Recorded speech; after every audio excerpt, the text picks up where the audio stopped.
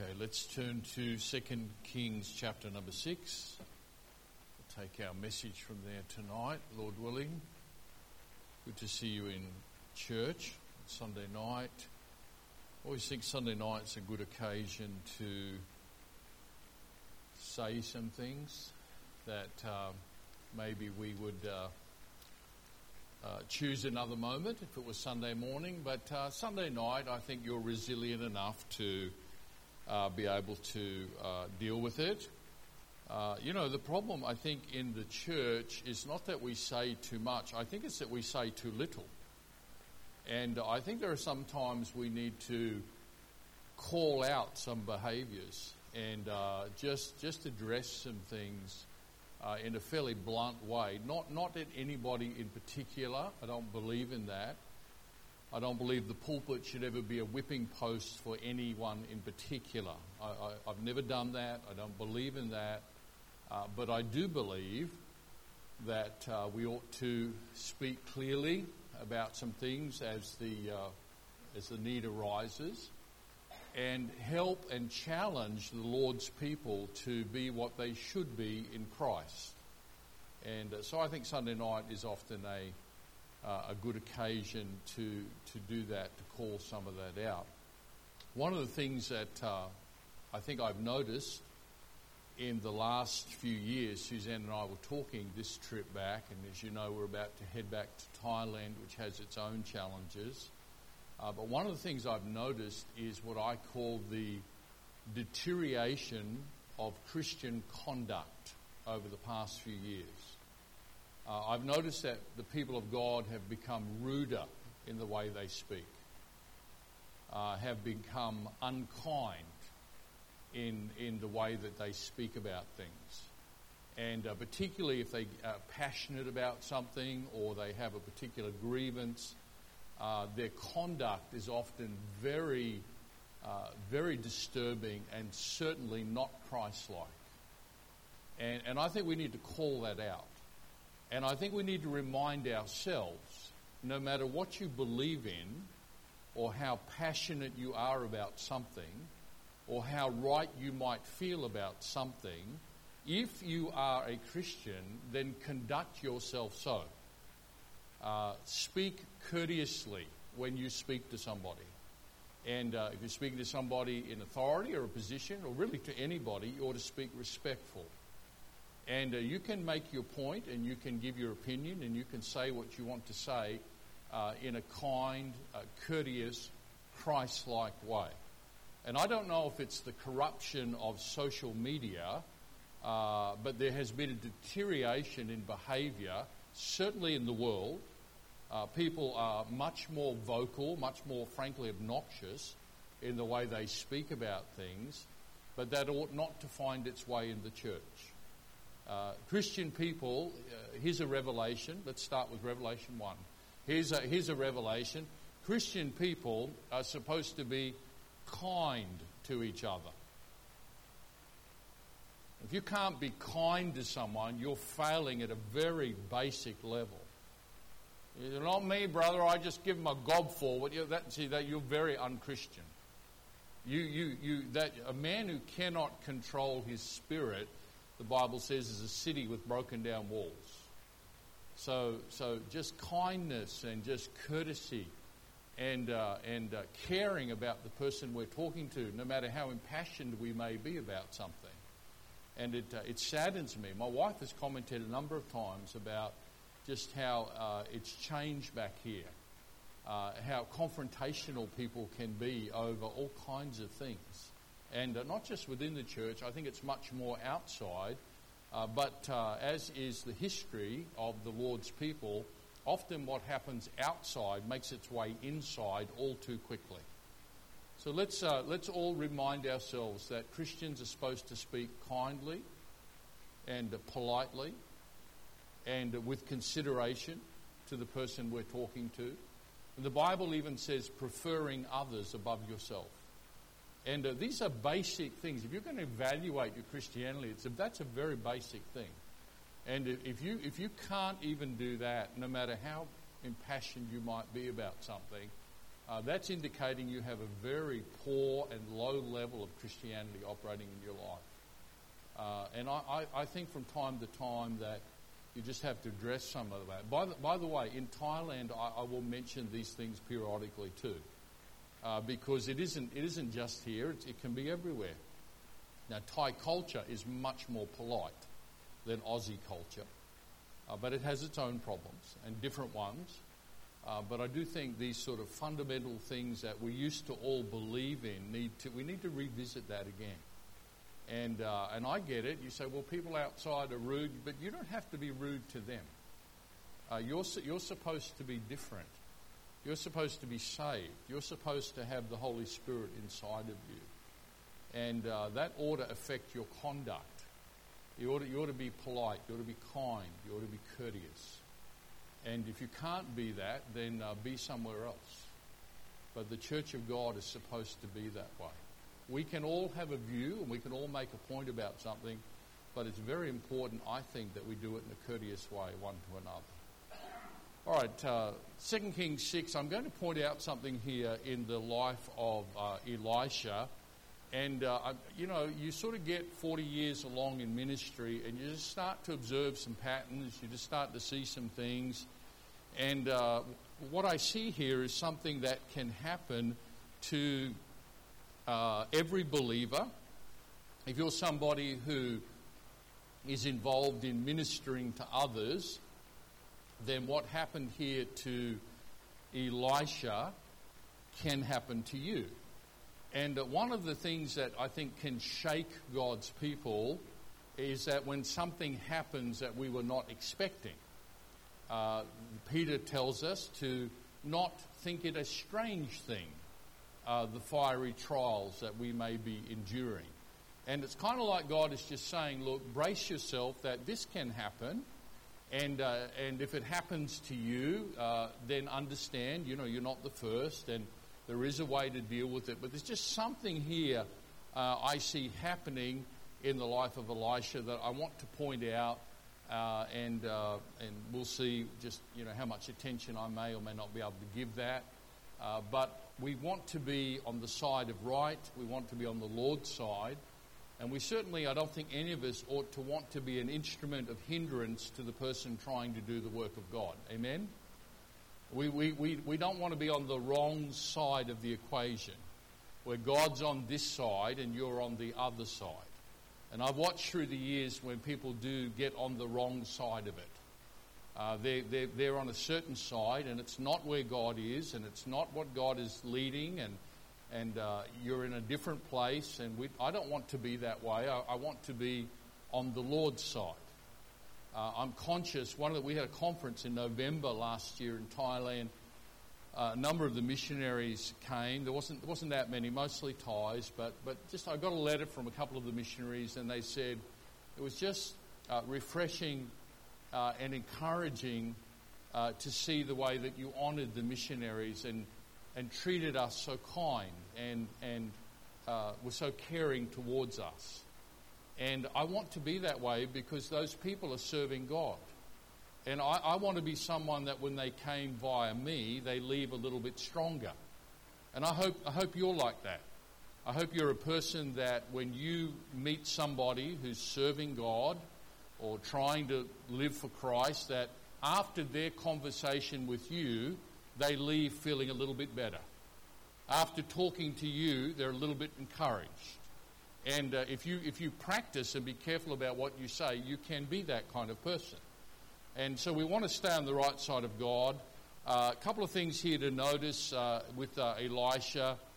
In verse number 8, we see that the king of Syria, and we are okay to categorize here the king of Syria as being the enemy of God's people. That's not an overstretch. That's what was going on. And this was a particularly turbulent time in the history of Israel. The Syrians were really militarily probably stronger, and they were beginning to encroach on the land that God had given to Israel. And this was the period where remember the young maid girl was carried into captivity, and she became the servant of the wife of Naaman. There was a lot of this going on. And so Elisha is present, and it's always good, by the way, to have a man of God in the midst of a crisis. It's always good to have a wise head. It's always good to have someone who can discern what God would want us to do in the midst of a crisis. And so the king of Syria is planning to set an ambush, to create a scenario where he would trap the king of Israel.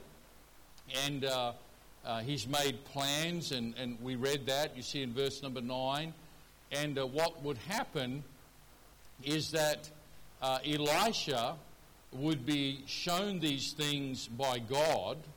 God would tell him what was going to happen to the king of Israel and what the Assyrians were planning. And so Elisha, in verse number 9, would send a message. And he would send a message, and he would say, be careful when you go out to not go the way of that particular valley, because the Syrians have amassed, knowing that you're going there, and don't go that way, because you'll lose your life.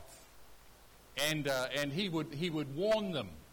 Now, the Bible also tells us, and we should note, that this was not a once-off occasion.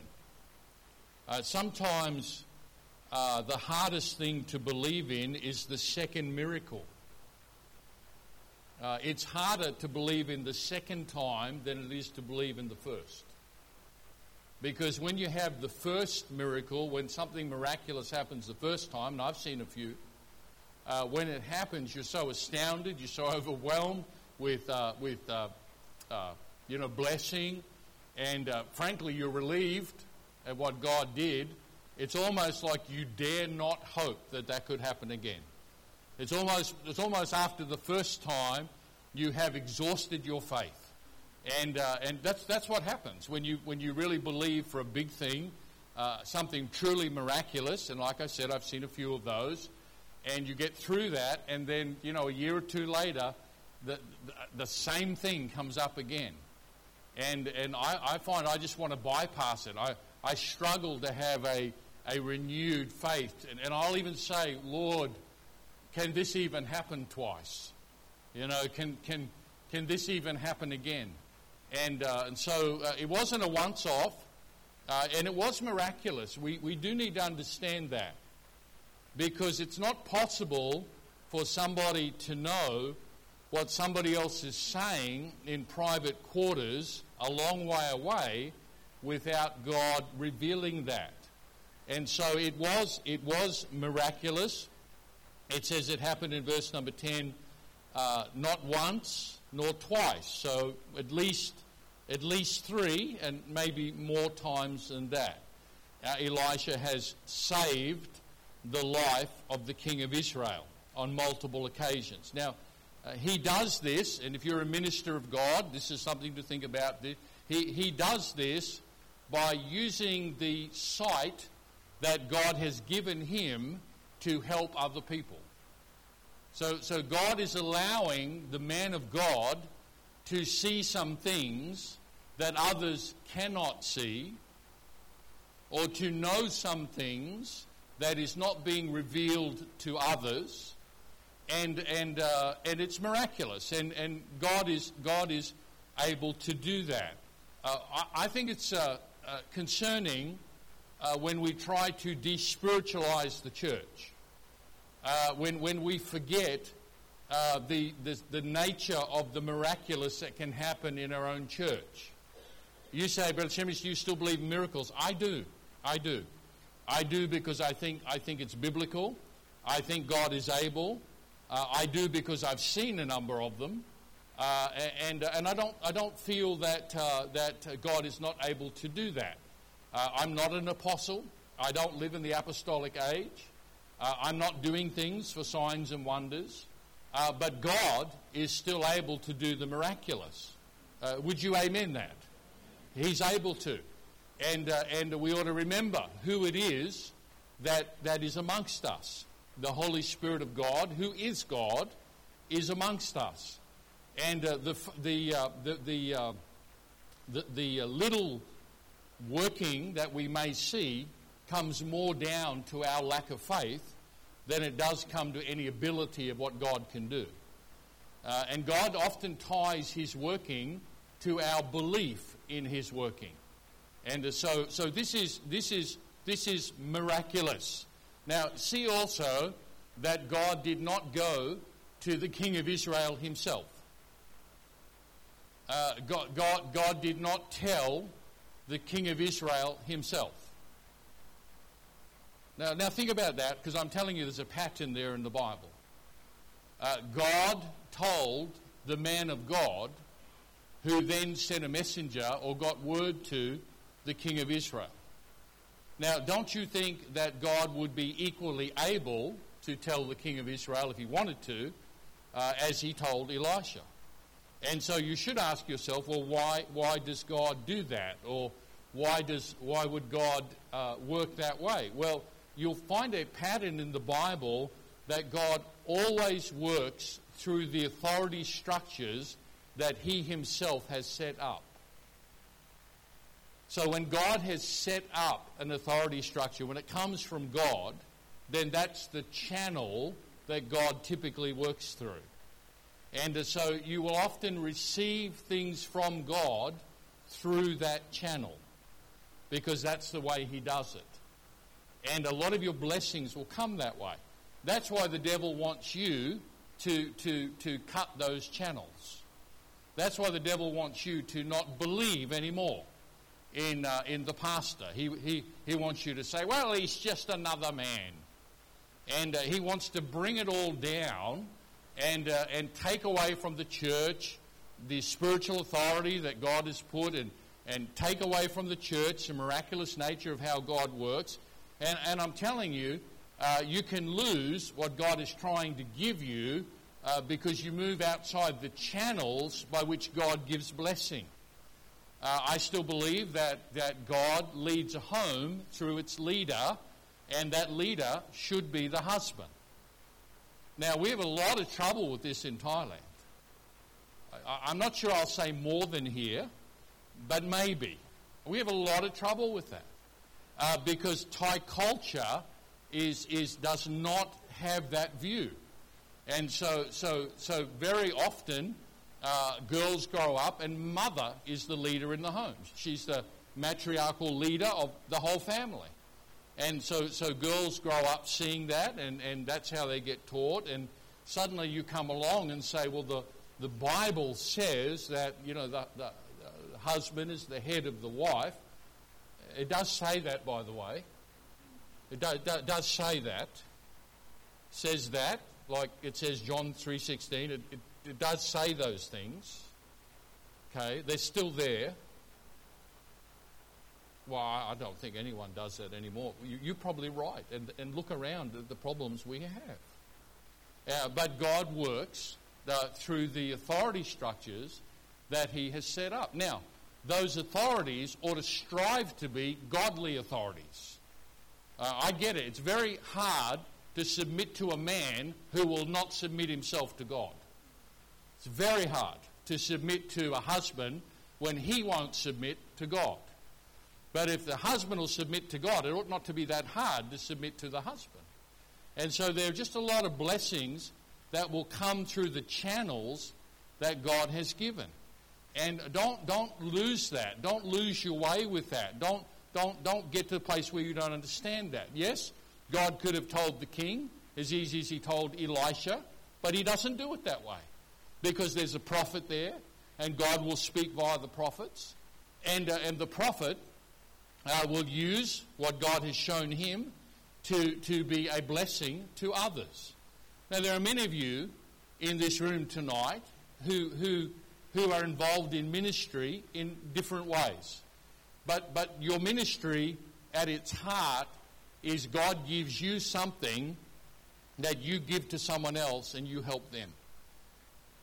Now, your knowledge, your understanding, your illumination about something, some gifts you have, what you do with your hands, some talent, some ability.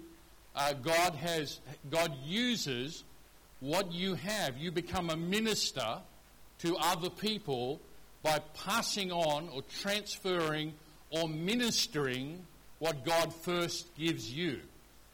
And if you don't have that part, you don't have anything to give. If you don't have the first part where God gives you that, but many of you here do that, and I'm going to show you what can happen sometimes when you're a person who God is using to help other people, as many of you are in this room tonight. And so Elisha would send word to the king of Israel, and now when word comes from God, we should say through the man of God, to somebody, well, what do you do with that? Well, you have essentially two choices. You can listen and save your life, or you can not listen and lose your life. You can listen and save your life, or you can not listen and you'll lose your life. Now, this was likely a case of literal life and death here. But may I say, for us, the principle is the same. We can listen to what God has said and we save our lives. You get a life. You get a good life.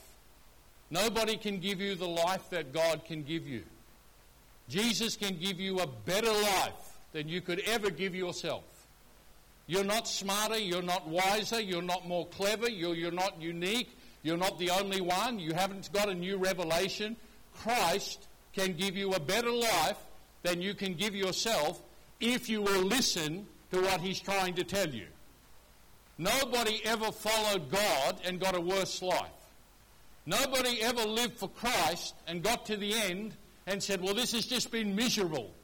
I could have had a better way, my own way. Nobody ever does that. No, I've never seen anybody in the third world say that. I've never seen anybody here say that. When you follow Christ and you listen to what Christ said and you step out as Christ directs you, you get a good life. You get a blessed life. You get a life that you know is blessed. And it always is better than anything you can give yourself. Well, there's the husband that you could take, and then there's the one that God can give you. There's the family that you might make, but then there's the one that God can give you. And I'm saying when you listen to God, it's always better. But he will let you decide whether you listen or not. I remember sitting on that front pew right over there. In the height of our ministry here at Good Shepherd Baptist Church, when most of the battles had been fought and the victories had been won, and we were enjoying the spoils, the blessings that God was putting upon us, and the harder days were already gone by. And I remember sitting over there, and miraculously, and I'm going to say supernaturally, God showed me that he wanted me to go to Thailand. And it happened right over there. And I saw it in front of me, right over there. And now when you get those kind of revelations of God making something clear to you like that, however he makes it clear, it simply comes down to, do you listen to what God is telling you or do you not? And if you don't listen, you lose your life. And you can live to 75 and lose your life. Do you understand what I'm saying? Never have the life that God wanted you to have. And you'll be sorry about that. And you'll regret that one day. And you would have squandered the best of what God was trying to give you. The life of Christ is a life of submitting to the things that God tells you. And too often we bat away the things of God and then wonder why the voice of the Holy Spirit just goes quiet. And we just can't find it anymore. But if you listen, and that's the choice that we have when we hear the word of God. In this case, it came through the prophet. Do you listen or do you not? And literally for this man, it was life and death. I've got to watch now 15 years of ministry in Thailand. I've now got to watch it play out again in another culture. And I've watched over there those who listened and those who did not. And I've watched where their life went.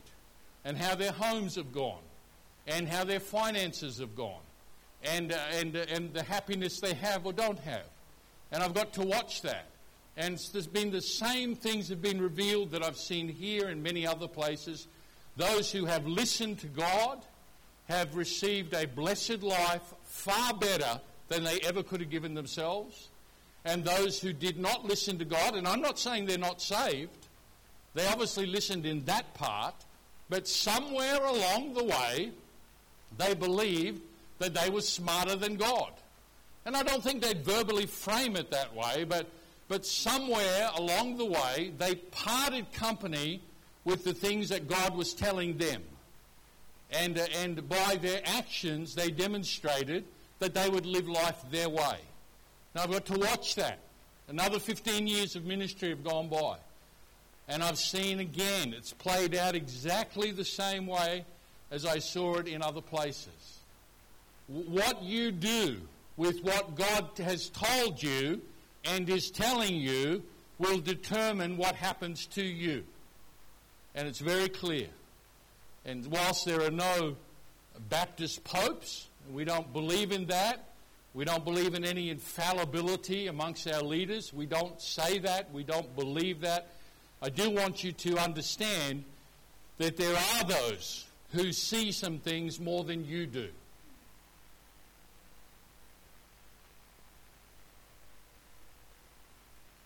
You mean my boyfriend? It can be lots of things. There are those who see things you're not seeing. And there are those who know what you don't know. And there are those to whom you should listen.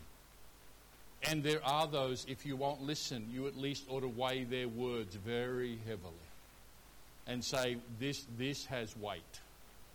And I'm just saying that's not a bondage, that's a provision of God for you. That's God trying to give you the best. And it's hard to let go of some things when the Lord says, let it go. Let it go. And when you don't want to let it go, it's hard, it's painful, but it's best. And it'll turn out to be far more blessed if you follow the Lord. And you'll get better than what you thought you had before. But sometimes we struggle, but there are those that God has put amongst us. When you come to church, listen to what God might be trying to say to you through the preaching of the Word of God. There's nobody who came to church tonight who the plan of God was to say nothing to you. There isn't anyone.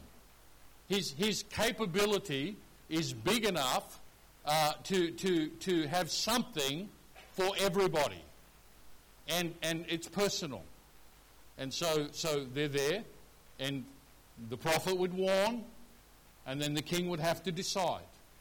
Do I listen? Do I not listen? And that's just part of the supernatural working of God.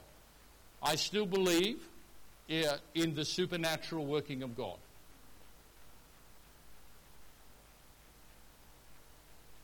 And I've been led of God so many times that way. And I don't apologize for that, and I don't need to minimize it because it was God. And it was clear. I was supernaturally called to the ministry. It was God, and it was an unusual event, and I'm certain of it. And the Lord is able to do that. I was supernaturally led to my wife. That's kind of a big thing about how your life's going to go.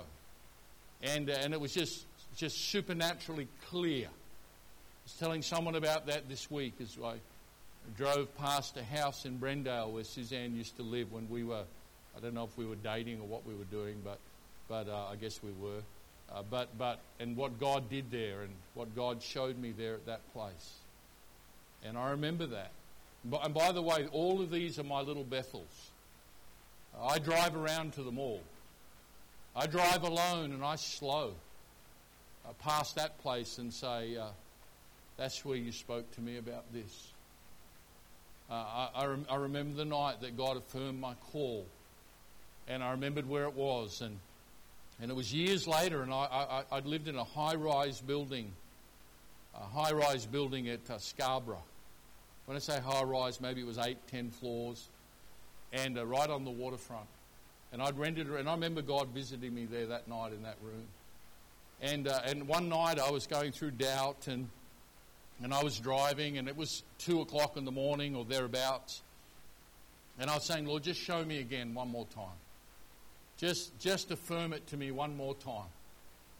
And I'm telling you, it was late at night. And I said, Lord, I'm going to drive over there. I was here in Albany Creek. I said, I'm going to drive over there. And I said, Lord, I'm going to drive past, and I ask you to do something for me. Now we're somewhere between 2 and 3. I said, Lord, show me, turn the light on in that room. That when I go there, that room will be a light, and the one that you spoke to me. And just affirm it to me again. I just need that, if you would. And many times I found the Lord willing to condescend to my struggles and weaknesses. And I remember driving over there, praying, and wondering what I was going to do if I got there and the whole building was black like everywhere else. Or even wondering what I'd do if I got there and every light was on. And I remember just praying and saying, Lord, just show me. And as I was getting closer and closer to the little street, got over to the peninsula, I could feel my anxiety going up a little bit and fears. And I remember now close to 3, I guess, and it was dark. Everything was dark. And I got to the building, and I remember I stopped and I looked up. And out of the whole building, only one room had its light on. Out of however many rooms, one room, and it was that room, and it was that one, and I remember just shaking, and it was like the Lord said, "Okay, are we okay now?" And He'll do that for you. Sometimes He'll just reaffirm to you something, and I'm saying God is able to do those things. And the supernatural is part of what we do. We're not a political party. We're not the Lions Club. We're not the Rotary. We're not some sales group. We're the Church of God, where the living God is in our midst and is able to do things and touch people and speak to people. And all over I have these little Bethels. Here is where He did this. And here is, and oh yeah, there. That's right, that happened there. And I've got them all over. And I'm saying God is able to do that. He's able to do that. And so it's not dead. God is able to work the supernatural. I hope you'll rediscover that if you've let it slide. I hope you'll find the courage to believe again and to maybe reclaim some things that God said to you. Supernaturally called. Supernaturally affirmed about my wife. Absolutely God's choosing, and thank God for that. Again, I get supernaturally told where to start a church in Thailand before I ever went there. Before I knew the place. Before I knew anything. And I'll never forget just sitting there looking at a map and wasn't even praying, because I didn't think I was going. I was just looking at a map. And any map has a lot of names on there. Thailand has 76 provinces, like little states, and many towns all over. And that map was just covered in all sorts of places that I couldn't pronounce. And here I was looking at it, and it was like suddenly from that map, those little tiny letters, they all became about that big for one place. And I'm not joking. And it said Nakhon Sawan. And I didn't even know I was going. And suddenly I couldn't hear anything else but Nakhon Sawan. Nakhon Sawan. And I didn't know Nakhon Sawan was what. I didn't know. But that was the place. That was the place. And it was clear. That was the start. And then I got over there and I was in Bangkok, and nobody from Nakhon Sawan drives taxis in Bangkok. They come from other places. No one. And I'd get in, I'd say to the taxi driver, "Where are you from?" And And he'd go, Nakhon Sawan. And by that time, the people who were travelling with me kept going, they just look at me like, again. And it was just God. And I'm just saying, and did he not bless there? Was it not true? Was it not where I was meant to go? Was it not what God said?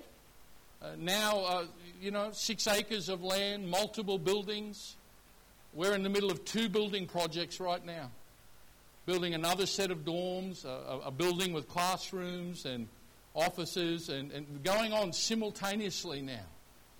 And I got to tell you, I walk the property and I look and I can't believe what he did. And I can't even understand how he did it. And I look at the people and as they worship and gather and as people get saved, and I don't know how it happened. And it was just sort of supernatural. And people say, explain to us. I can't explain it much more than what I just did. But the takeaway here is that he can do that for you too. The takeaway here is you can get a leading from God. You can get a miraculous visitation. You can get a touch. You can have something revealed. It still happens. God still does it. He does it in our church in Thailand.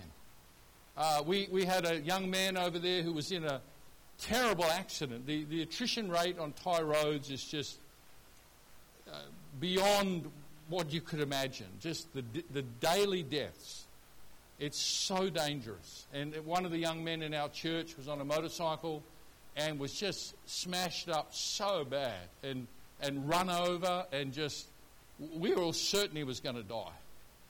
And he got taken to the hospital and he was bandaged up and I mean, you just and you could see all the blood seeping through. He just was wrecked. And, the doctors were like, well, let's just give it a while, see if he lives or not, before we put too much into this. And about 3 or 4 of our men went up there. People I've led to Christ. People I won to Christ. People that I taught what I'm teaching you tonight. He's able. He can do it. He's here. There's nothing too hard for God. And they went there to pray.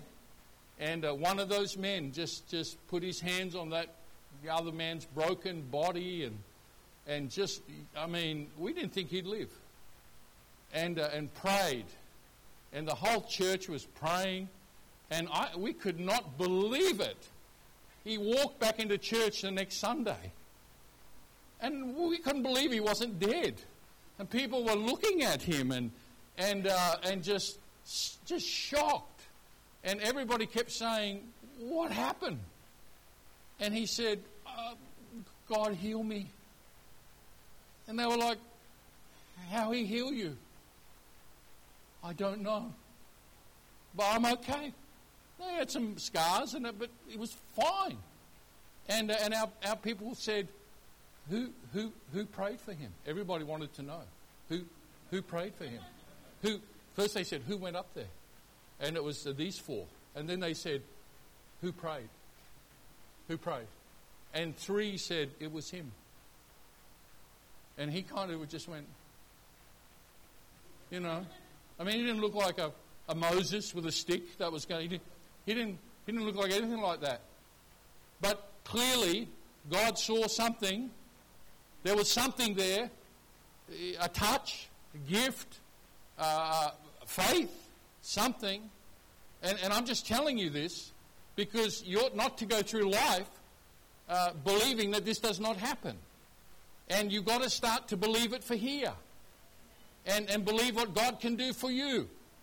And believe what God can do for the church. Look, it thrilled my soul to come to the church this morning and struggle to know where to park. There was just vehicles everywhere. It was like almost like a conference day. And praise God. But listen, he could double our number. He could do that. People could start getting saved. You say, I think Jesus is going to come back soon. I do too. But that won't stop him saving another 500 before he comes. Don't worry.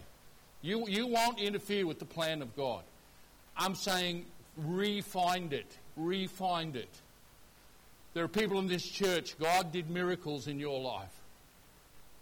There are people here who had behaviours that you thought were impossible to change. There are people here struggling with things that you would be so embarrassed if anyone ever knew. And God has done some things in your life to show himself strong on your behalf. And he's still able to do that. He's still able to do that. And he hasn't gone home yet, and the Holy Spirit hasn't been taken away. He's present in the church, and he's looking for people who believe him and believe what he can do. And so this was the ministry of Elisha. And you say, well, praise God, he saved the life of that man, it said more than 2 times. Yeah, but I'll show you one thing and we're finished. So this is you, right? God uses you to help other people. And you sacrificed to help them. And you did help them. And if not for you, they would not have been where they are now. God used you. And when God uses you, you're glad for that. But let me tell you what happens that can just shake you if you're not ready for it. So if you look in the same chapter number 6, look in verse 31 to 33. Because we just got a little bit further on here, and there was a lull. There was a lull of attention from Syria for a while. Israel was safe. And then it all started up again. And they all got surrounded. And notice what the king says under pressure. He says in verse 31, then he said, God do so, and the more also to me, if the head of Elisha, the son of Shaphat, shall stand on him this day. Oh, well, that's a nice thank you. But Elisha sat in his house, and the elders sat with him, and the king sent a man from before him. But ere the messenger came to him, he said to the elders, see ye how this son of a murderer hath sent to take away mine head. Elijah again knew without being told. Look, when the messenger cometh, shut the door and hold him fast at the door. Is not the sound of his master's feet behind him? Meaning the king's on his way. And while he yet talked with them, behold, the messenger came down unto him, and he said, behold, this evil is of the Lord. Why should I wait for the Lord any longer? And here's what's happening is, somebody who has been helped by God has now turned against the person who helped them because of a very frustrating and difficult time and, shall I say, a disappointment going on in their own life. And now turns against the person who God has used to help them in the past and begins to blame them for what God did. Are you hearing me? So now the person who's doing the ministry is copying it from 2 sides. Listen carefully, because this is you.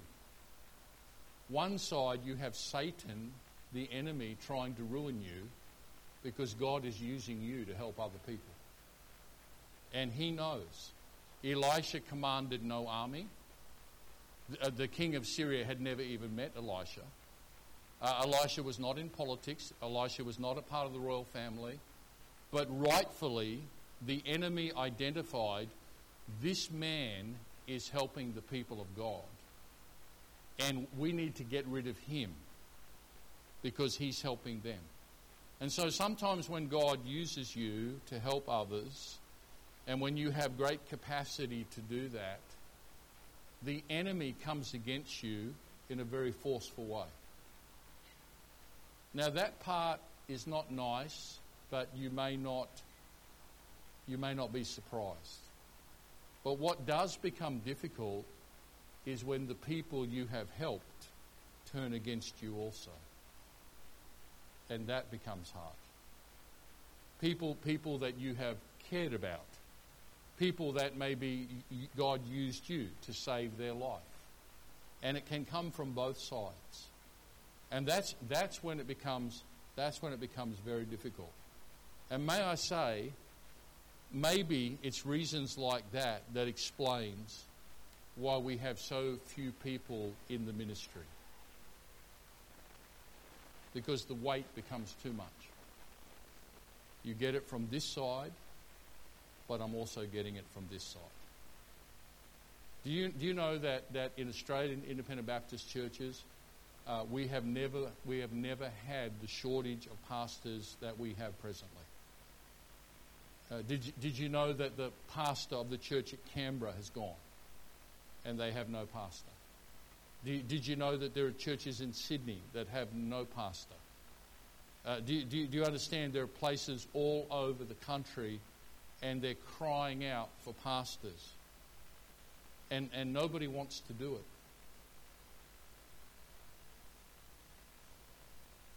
And sometimes the children of those who are in ministry don't want to do it either. And you know the single most repetitive reason that kids give whose parents were in the ministry for not wanting to go in the ministry? What do you think it is? The single most repetitive reason you will hear kids say is, I saw how my mum and dad were treated. I saw how my mum and dad were treated, and I don't want that. And it's hard. It's hard when you're getting it from both sides. You know, the Lord has probably used you more than you realise He has. The Lord has probably used you. You've probably helped more people than you realise you have. And it's not surprising when you get assailed. And sometimes you get in that awful place where it comes from both sides. And it's particularly painful when it comes from your team. And you think, I loved you. And I've helped you. And we've cried together. And you've turned me into an enemy for something I did not do. You blame me for what God has done. Now, if Elisha had been Elijah, you might have blamed him. Remember, Elijah said, except for my word, for 3.5 years, it's not going to rain until I say so. But that wasn't Elisha. Elisha was suffering over the same thing that the king of Israel was suffering over. Elisha was going through the same thing. And sometimes it's the people who are sharing your suffering and sharing your anguish and are going through their own difficulties with what's going on, and you assail them unfairly. And this is the awful place sometimes that somebody who lives for God gets caught in the middle of. So what do you do? Well, Elisha survived this because he had a walk with God. I want to conclude by going back to the end of verse number chapter 6, verse number 15, when the king of Syria has sent the great host to encompass Elisha. Now, understand what the intent of the enemy is here. Elisha is in the place where God wants him to be. The enemy wants to remove him from that place. Okay, there it is in a really simple form. He is in the place where God is using him, or is going to. But the enemy wants to remove him from that place. So the king of Syria says, go get him and fetch him and bring him here. Well, no, because God is not going to have the prophet in Syria because he's not meant to be there. But there's an attempt to move him from his place. Now, this is not always geographical. It can be. I happen to know a church right now in America. I was talking to someone this week who has lost, since the COVID period started, 1,000 members. Now, you might say, 1,000, they must have had. Well, you know, they had a few, but I'm telling you 1,000 represents 30% of the congregation. And it's a big hit. And sometimes it's geographical. I would not move anywhere without God affirming to me I was meant to go. I certainly wouldn't be going on a passion. I certainly wouldn't be going because I was just fed up with someone. I certainly wouldn't be going because I just wanted to get away from something. Okay, I would certainly want God's peace that this is okay. Okay, because God always has a place for you. Okay, if the devil can keep you, or the enemy can keep you from the place where God wants you, then he has the ability to frustrate what God is trying to do in you, and therefore limit your ability to minister to others. Being in the right place is very important. And so that's why when I was sitting over there in the front pew and God said, go to Thailand, if that became the right place, then that's where I have to be. And the right place is always a blessed place. But sometimes it's not geographical, it's mental. Are you listening? So what the enemy wants you to do is to get you to a different place mentally. So there's the place where God wants your mind to be, and then there's the place where your enemy wants to get your mind. And those are different locations. Are you understanding this? To get your mind off what God wants it to be on and have you somewhere else. Because once again, once you're in a different place, then you're not in God's place, and you can be held back from doing what God wants you to do. So you've got to be very careful when you get assailed that you don't get pushed to a place that you're not meant to be at. I was meditating on a thought, I won't give it. I'll save it. But you've got to guard against that. So here's the conclusion. The enemy has come. What's the goal? To get him to a different place, to take him off to Syria. And God ensures that does not happen. There's two people present here. There's the servant in verse 15 of the man of God who goes out. And the servant sees the great host. And that'd be pretty terrifying. I don't know what it'd be like. It might be like you calling up and saying, I got a problem. I looked out my window. There's 50 Hamas terrorists standing outside my door. And they're all wanting to get 7 wives by taking me out. What do I do? I mean, I'm a terrifying situation. I'm just saying that this is not a story. This is real stuff. And this is terrifying. And so the servant goes out and sees that and is terrified. And fear is often the forerunner to bad decisions. Fear is often the preparation ground for a bad decision. And God never leads through fear, but through faith. And so they go out, they see the great host, I'm about to be done. And he says in the end of verse 15, alas, Master, how shall we do? Which is, what shall we do? What shall we do? What do you do when the enemy seems to have compassed you about? And Elijah says to him, fear not. You have to dispel fear. And here it is. They that be with us are more than they that be with them. All right, so let me personalize this. I think the Lord will be okay. They that be with you are more than they that be against you. Many, many more are with you. Now, the only difference is this. If you look at it at this plane, the visuals don't look good. So if you stay on the level of sight, the visuals may not look good. So what you have to do is you have to look up to the mountain. And what you'll see is that who is with you is of a far, far greater number than those who are against you. See, loneliness and isolation and telling you, only you, and making you hide in your secret world, that's a way to incapacitate you. That'll hold you in bondage. It'll hold you trapped. You live in a mental dungeon, afraid to come up.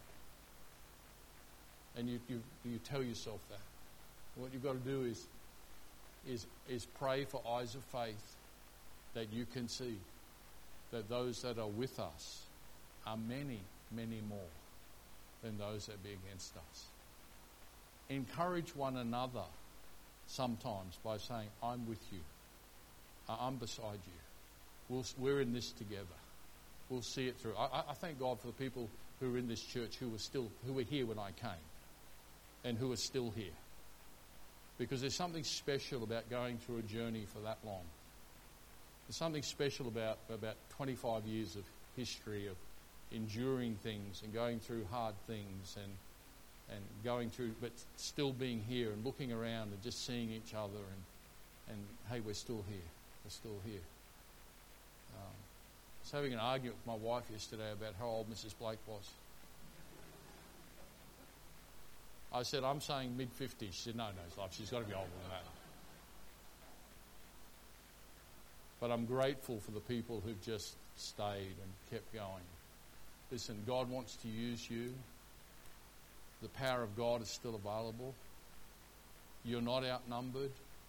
You say, I've been assailed here. I've been assailed here. I know what that's like. I know what that feels like. I know what it feels like when you don't want to go to church because you just don't want to see anyone. I know what that feels like. I know what it feels like when you just say, it'd just be easier to stay home. I know what it feels like.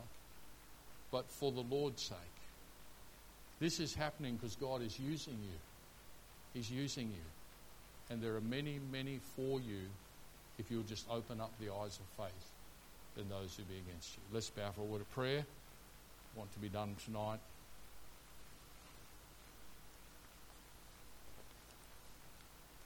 Now, we've said many things tonight, and I don't know what was your word from the Lord in all of this, but I do pray there might have been something. And I pray that maybe if the Lord has spoken to you, that you might take a little bit of time to pray and just take some time to speak to the Lord. Let's go ahead and stand. Some folks are making their way to the altar already. If you'd like to come pray at the altar tonight, why don't you come and do that? And just whatever it is, whatever was your part in that, whatever you felt God said to you. Look, it's okay to say, Lord, show me again. Show me again. Revive me, God. Revive my heart. Help me. It's okay to pray about your mental space and say, God, please help me to just be where I need to be with all that. Whatever it is, different things perhaps for different people. But go ahead, take the time to pray. And, you know, tonight might be a night you remember being at the altar. Tonight might be a time where you'll come back one day and say, I knelt in that place there and this happened. I have some of those Bethels in my life. Whatever it is, whatever the Lord has spoken to you. And even if you're just standing there in your pew, I hope you're praying. I'm thankful for those of you that God has used and you've helped many people. And I want you to know the Lord has not overlooked anything you've done and the burdens you've carried and when you've been misunderstood. And your reward will come. Your reward will come. The Lord is not forgotten. Let's just take some time to pray. John, if you come. And for those who are standing, lead us in the hymn and we'll dismiss this one.